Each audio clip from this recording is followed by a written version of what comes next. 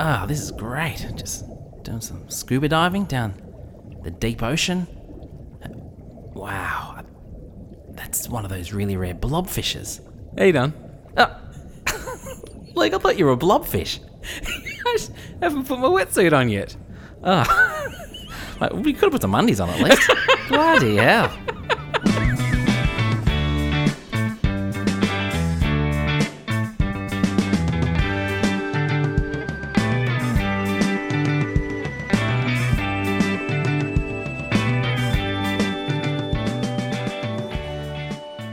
And Don, we are back for another What's That About? Yes, we are. I was full of enthusiasm, vim and vigour, and then I had absolutely nothing to say after that. Your vim could have been higher. Not a lot of vim. Plenty of too much vim, if anything. Plenty of vigour. Now, before we get into the deep sea topic, you've had a little bit of a different week. You've gone down with COVID and spent an entire week staring at the wall. How has that been? Yeah, look, it was rough. I mean, not rough because I was really sick, but just being in isolation yet again for another week, no good. No good. What was the moment where you reached your lowest low? I reckon my lowest low was beginning of the week. I'm like, right, don't feel great. I don't want to just sit and watch TV all day.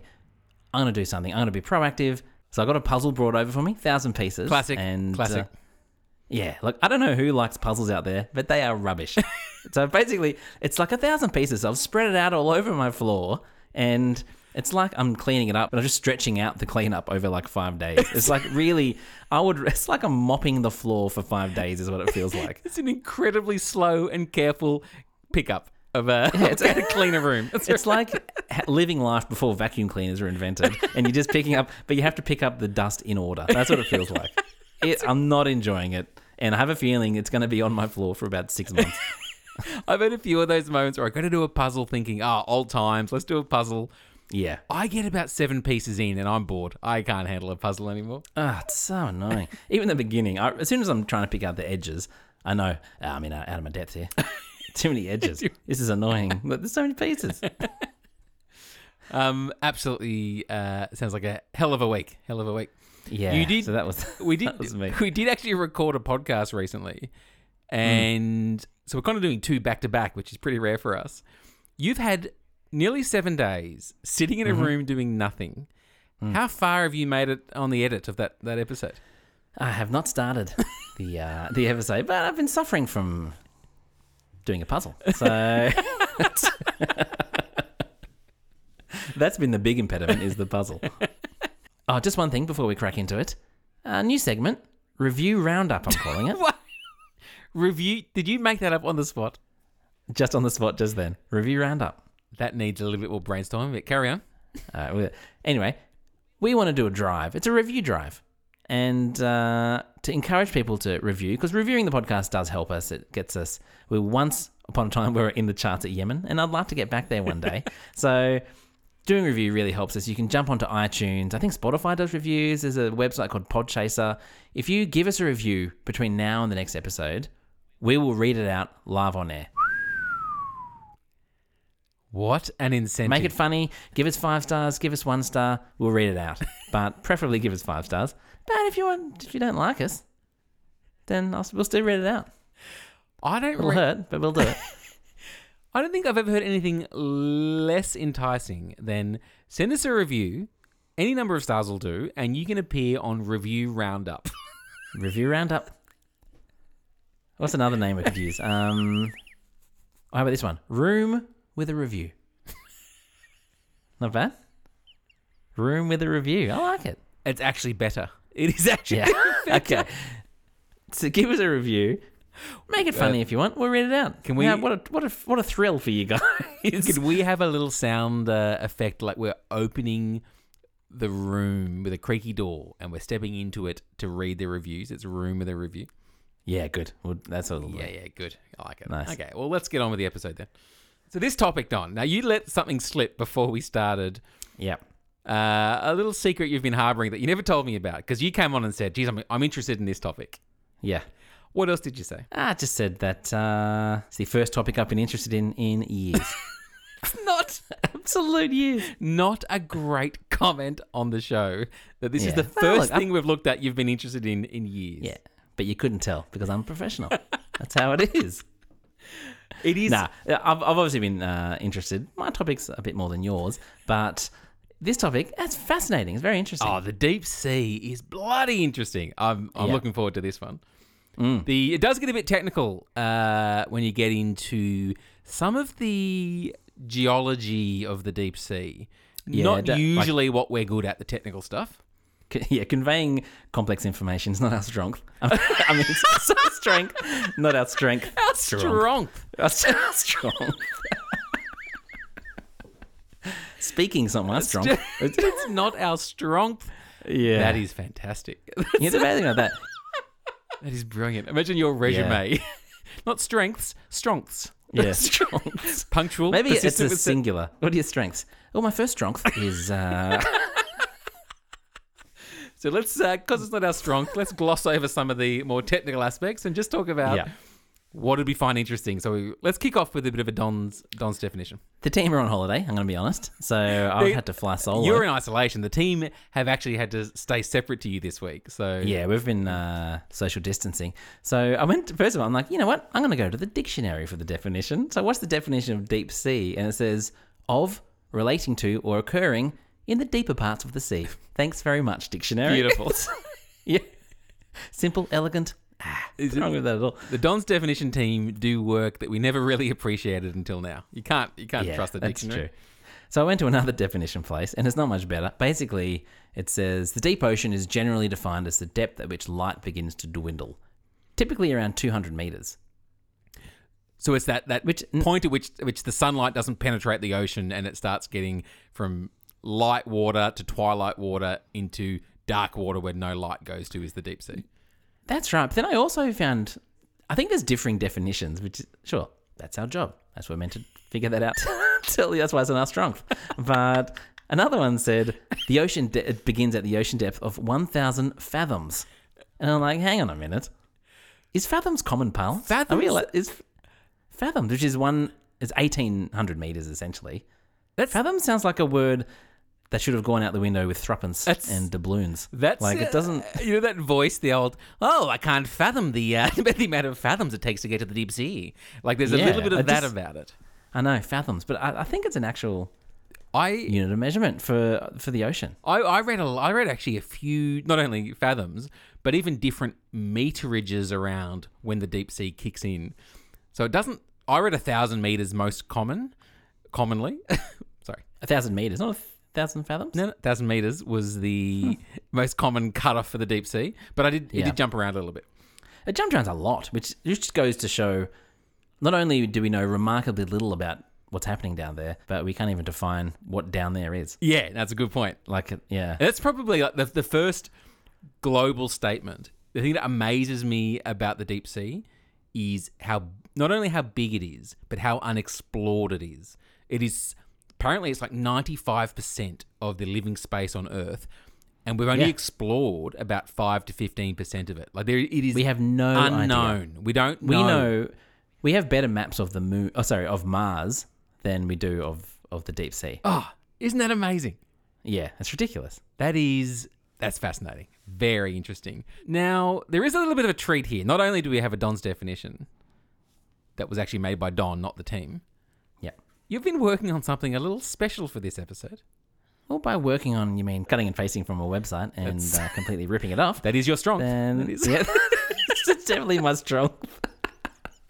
All right, so this is a little bit of creating a scene here about the deep sea, and I'm going to need a little bit of assistance. So let's just get some mysterious oceany music. Below the ocean surface is a mysterious world that accounts for over 95% of Earth's living space. You could hide 20 Washington monuments stacked on top of each other, or a single Don's penis, or 27 billion Luke penises. But the deep sea remains largely unexplored. As you dive down through this vast living space, you notice that light starts fading rapidly. By 650 feet, all the light is gone to our eyes, and the temperature has dropped dramatically. Dive deeper and the weight of the water above continues to accumulate to a massive crushing force. Any light still filtering down has diminished to appear completely black, leaving only animals and bacteria to produce the light found here. By 13,000 feet, the temperature hovers just below the temperature of your refrigerator. At this depth, we've reached the average depth of the deep sea floor, a place that may start to get a little muddy. The further we dive down from the surface, the less new food is available, making the fight to survive that much more challenging. Despite these harsh conditions, there is life, an astounding variety of creatures that will boggle your mind. Now, the website I ripped that off, using the word boggle doesn't help, does it? Why did they use the word boggle? Boggle. Boggle. It takes away a little of the classiness of it. But It does. But that was beautiful. That was bloody Don Attenborough. I need more of that in the future, please. That was excellent. That was good. That was great. So, the deep sea, how good is it? Bloody good, I think. Don't really know much about it. The little I know, bloody good. So let's get down to how deep is the deepest part of the ocean. So my reading of it was the average, I think as you said in that beautiful monologue, the average depth is about 3.5 kilometres, but the deepest point is 11 kilometres.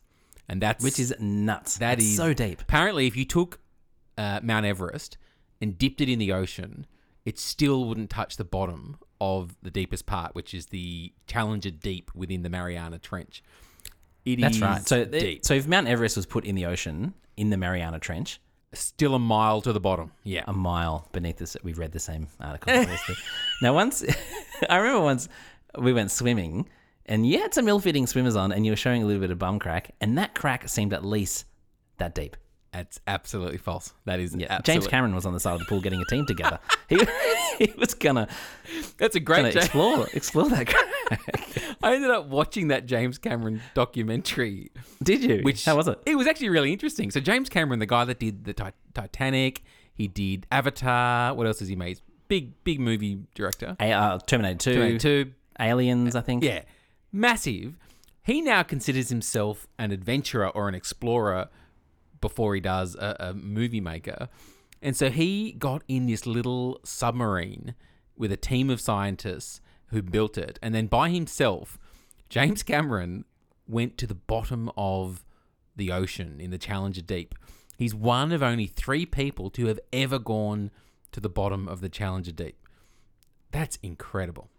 It's crazy. But I think it's less crazy than when they did it in the 60s. Oh, yeah.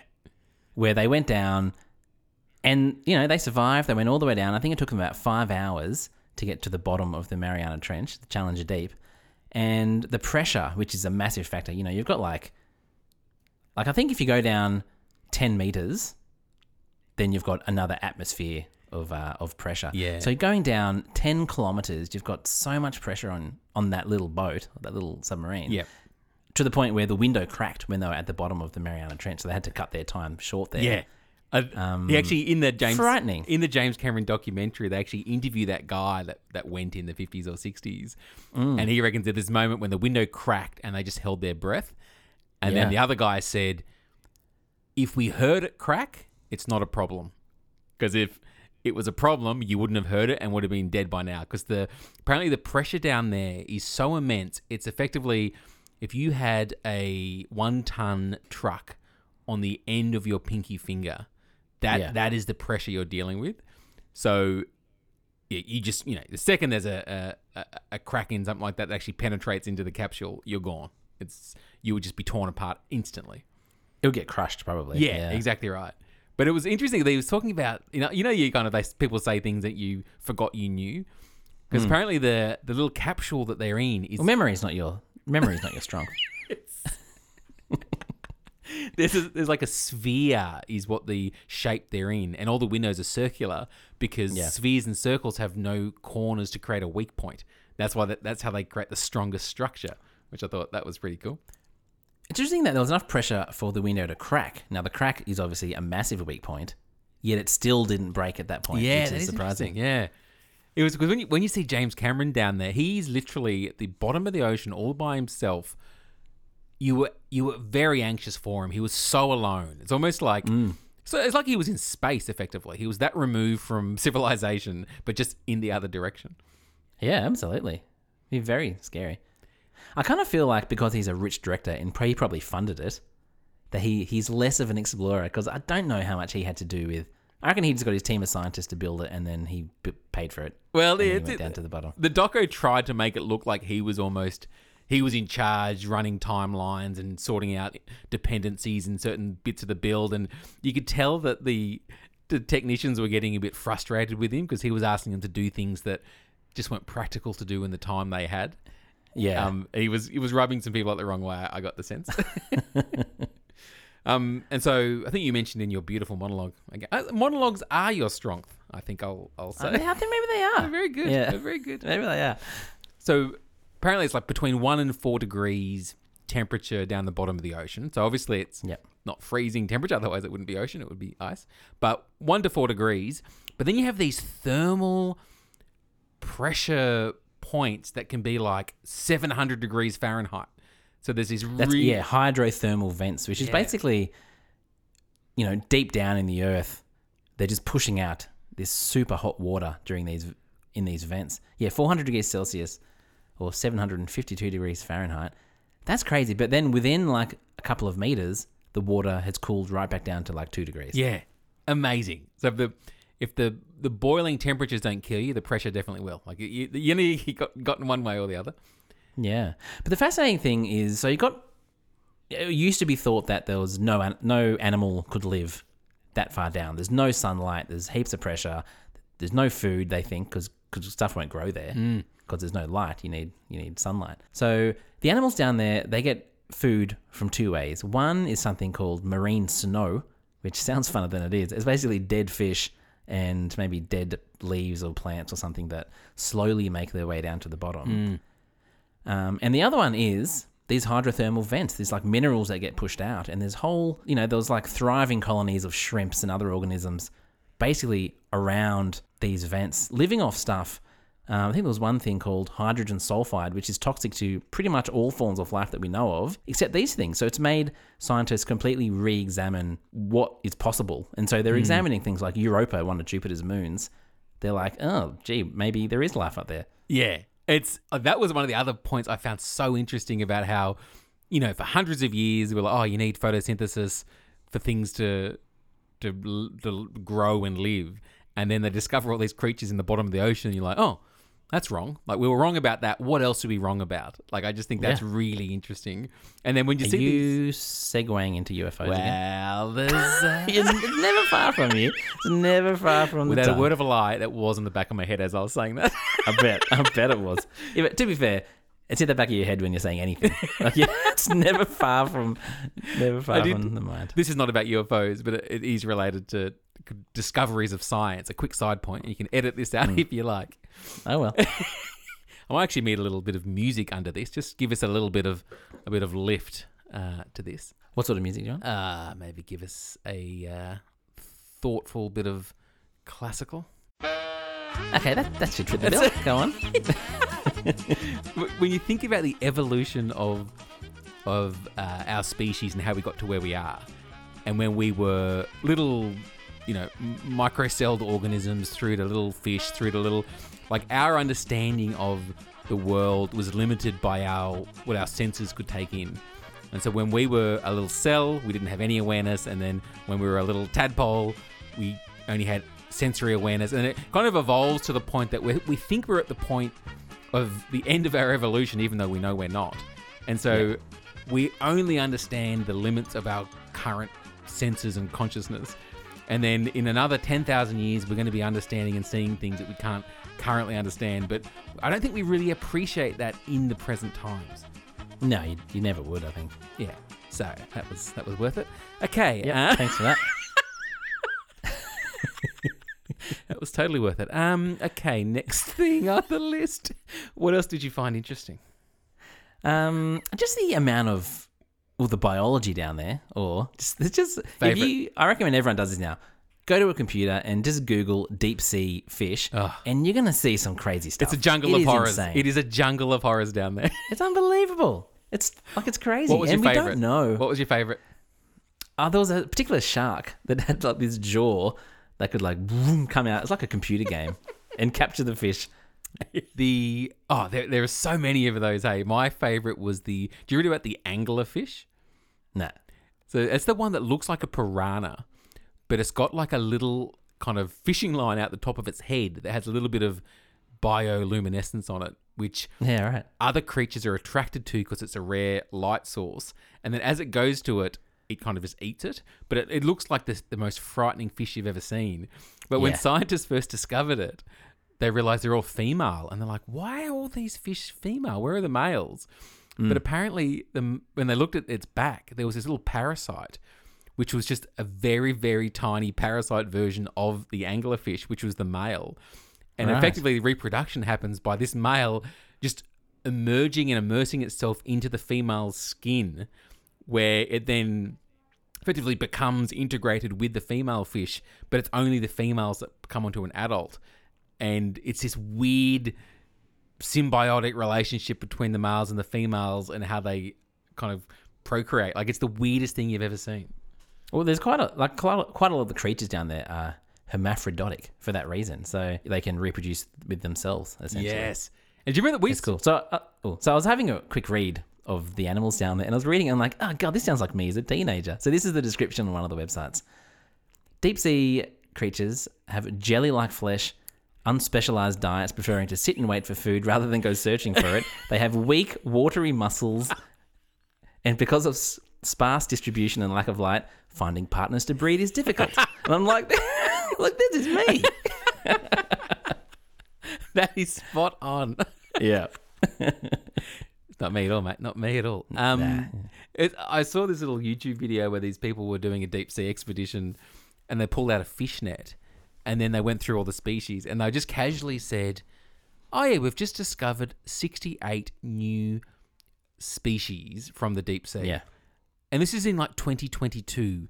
Just a little fishing net you find so much undiscovered stuff down there. There'd be so much we don't know, which is kind of cool. Because you think in 2022, everything's kind of been explored already. It doesn't, other than space, everything on Earth kind of feels like it's been done, but it hasn't. So it's pretty good. Yeah, it's good. Can we, for a moment, jump away from sea creatures? Yeah. And did you read about the bloop? Yeah, I read a little bit about the bloop, but go for it. So in 1997, there was this very weird noise that they were picking up on their kind of sonar equipment in the ocean. And it was this kind of long, dull, kind of groaning type noise that was being picked up in one area and another area that were 3,000 miles apart, capturing the same noise. And for 15 years, scientists were trying to figure out what this noise was, and there were all kinds of theories about it. I think we should actually play a little bit of the noise.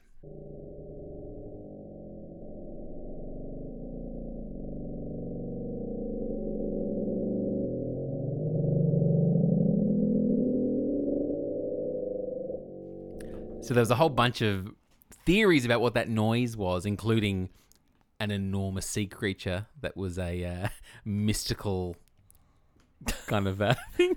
This is in 97, and that was one of the things put through. Giant sea A creature. mystical sea creature. Okay. But I reckon in any of these cases, except for UFOs, in any of these other cases, scientists always come in and just ruin the fun. Like, apparently they ended up figuring out it was just the sound of an iceberg cracking and breaking away from an Antarctic glacier. That's what that noise is. That's no fun. Because it was heard, like, over this radius of, like, 5,000 kilometers or something. It was... It is very... It just penetrated so far. But, just an iceberg cracking. Just an iceberg. Very annoying. What else interested you? What else? Well, that's about it. I think... I got a couple of last things. Yeah. So apparently, Earth is the only planet that has kind of tectonic plates kind of around the core of it.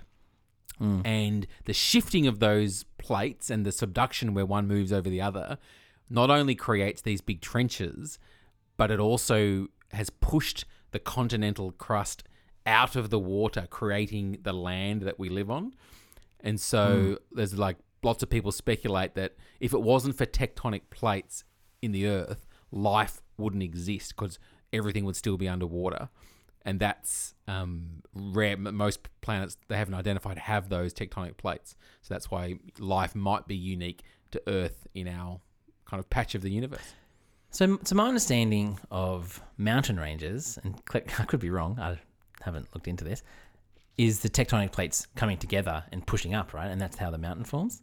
I think it's both. Is that right? I think subduction is the plates pushing down into the mantle of the Earth, and then I think there's a different process which is pushing up to create mountain ranges and whatnot. Oh, so it's not tectonic plates. Well, no, it probably is. Like, I think it is, but it's just a different term for when it... Because I was just thinking, well, there's mountain ranges on Mars.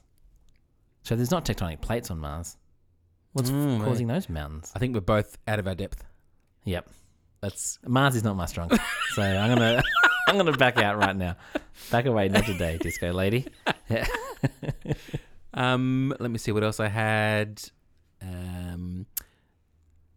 This is not particularly fascinating, but I'll give it a shot. All right, we'll just leave it then. Moving on. No, go on. So during Apollo 13, as they were crash landing, they kind of jettisoned off this massive generator that was chocked full of plutonium, and it landed somewhere in the Pacific Ocean. And apparently it's now sitting there near Tonga, but about 6 to 9 kilometers deep in the ocean. And it's just radioactive and just spewing radioactivity into the ocean for thousands of years to come. Yeah. That's like awful. 25,000 years, Yeah, isn't it? that Things is- stay radioactive. That's pretty awful. Not good. Alrighty, well, I think we've got time for a quick social etiquette segment, so let's have a crack at that after the theme song. If you've got a social problem that makes you want to run and hide, then we recommend you listen to Luke and Don's Etiquette Guide. Luke and Don's Etiquette Guide, if you want. All right, Don. So, social etiquette question for this week is: do you know when you go somewhere with a friend or a family member, and it's easier if one of you just buys the thing that you're doing, and there's a bit of a conversation about, oh yeah, I'll send you the money. And so I'm not talking like a coffee or anything like that. I'm talking like tickets to a show or something a little bit more in the medium size. So I had this situation the other day with one of our brothers who we went to the footy together, and tickets were way more expensive than I thought. They were like $50 each. And I bought tickets for both of us online. And then our brother said, yep, I'll fix you up after the game. I said, no worries. I completely forgot about it until today. And I was like, oh, geez, I could really use that $50. But I was like, is that too small of an amount to reach out and remind them to send? Where's your cutoff on the dollar figure? I think 50 is a good cutoff. I think 50 in and of itself, it's right on the cusp, I reckon. Because everyone knows it, I'm a tight man. And less than $50, you want to get it back, but it's tough on the text, isn't it? It is. What I've done in the past, if I wanted that money back, I'll just send a message. Oh, hey, can't remember if you sent this or not. Sorry if you already have, or something like that. That's exactly what I do.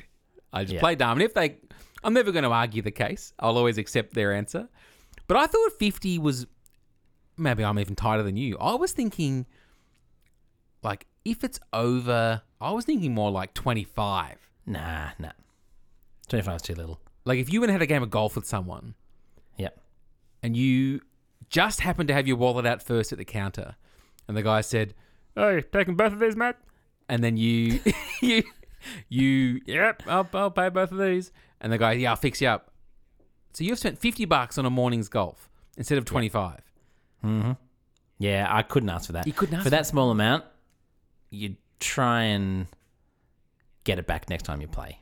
Ah, gotcha. Yep. Like they'll pay the next time. Yeah. That's for that kind of small amount. You can't badger them about that. Yeah, that's a critical point though. When there is like you're doing it regularly and it's like you take turns. Yeah, that's easily handled. Okay. You're like, yeah. When the Midnight Oil came out to Canberra, all the brothers except for you, all the good brothers, were going to go, and so I bought. There was like a mate in there. My partner went, and so it was costing me like $650 to buy all these tickets. And then our brother Christian was coming over, and he never mentioned the money at all. It's like $125. And I'm like, I don't know how to mention it. I kind of want the money back. What's going on? And so I never mentioned it. And then it was the night of the gig, and we all got extremely wet, and it got cancelled because of storms. Are you like, And this so it got doesn't null and void the money? No, because I got the money back. So I'm like, well, that solves that issue. Great. It just got deposited back into my credit card. But I don't know, because he's from overseas. I think it's a bit harder to transfer money if it's overseas. Yeah, it is. Yeah. Yeah. True. So it's a tough one. When you get stitched up, though, buying like 7 tickets to an event and you're forking out $650, there's always a part of you that's like, oh, why'd it have to be me? This is really interrupting my cash flow for the fortnight. I know. I was just like, oh, God, it's general admission. Couldn't you just buy your own? Like, it's not like we're getting seats together. Exactly. It is one of the toughest moves in the business, though, is sending that little reach out text saying, I thought, I wasn't sure if you'd paid it if you have no dramas. That's a hard text to send. I reckon there almost needs to be an annual day each year where it's either like okay to ask, or like sometimes I feel like just messaging everyone in my address book and saying, if I owe you money, please let me know. I want to know, and I want to repay. I don't want you stewing on it. I've genuinely forgotten. Well, we had to pay for something in the band that I'm in, and everyone had to pay, and I just forgot. And so the subtle way this guy came up with it, he goes in the group chat, thanks everyone for contributing, except for Don. It was very funny. That's excellent. So I think we're saying, in summary, the dollar amount probably lies, it probably sits closer to 50 than I would like it to sit, is probably the key takeout. Yeah. Yeah, okay. That's about it. And that is another social etiquette segment. Quick, I just remember one thing. You know how we've got like a running list of, this is nothing to do with this social etiquette segment at all. A little bit to do with that first topic of Deep Sea. We've got like a running list of words that are just fun to say. Oh, yeah. Or the classic words. Lozenge. I think I've got one to add to the list. Go for it. It is easily the funnest country name to say. Guam. Oh, Guam is nice. Oh, Guam. It rolls off the tongue, doesn't it? Guam. You could say Guam all day. It is beautiful. That is a nice That's word, Guam. On the list. Because that's where the Marianas Trench is, near Guam. Yeah. When I was writing my notes, I wrote Guam, and then in brackets, I just wrote, that's fun to say. Guam. We'd say it's Guamazing. It's absolutely Guamazing. All right, well, thanks for listening. And don't forget to put your reviews in if you want to book a feature in the Room with a Review segment next week. Can't believe I'm saying that out loud. Okay. Room with a review. Beautiful. It'd be much appreciated. And otherwise, I guess we will catch you next time. All right. Love you. Love you guys. Bye. Bye.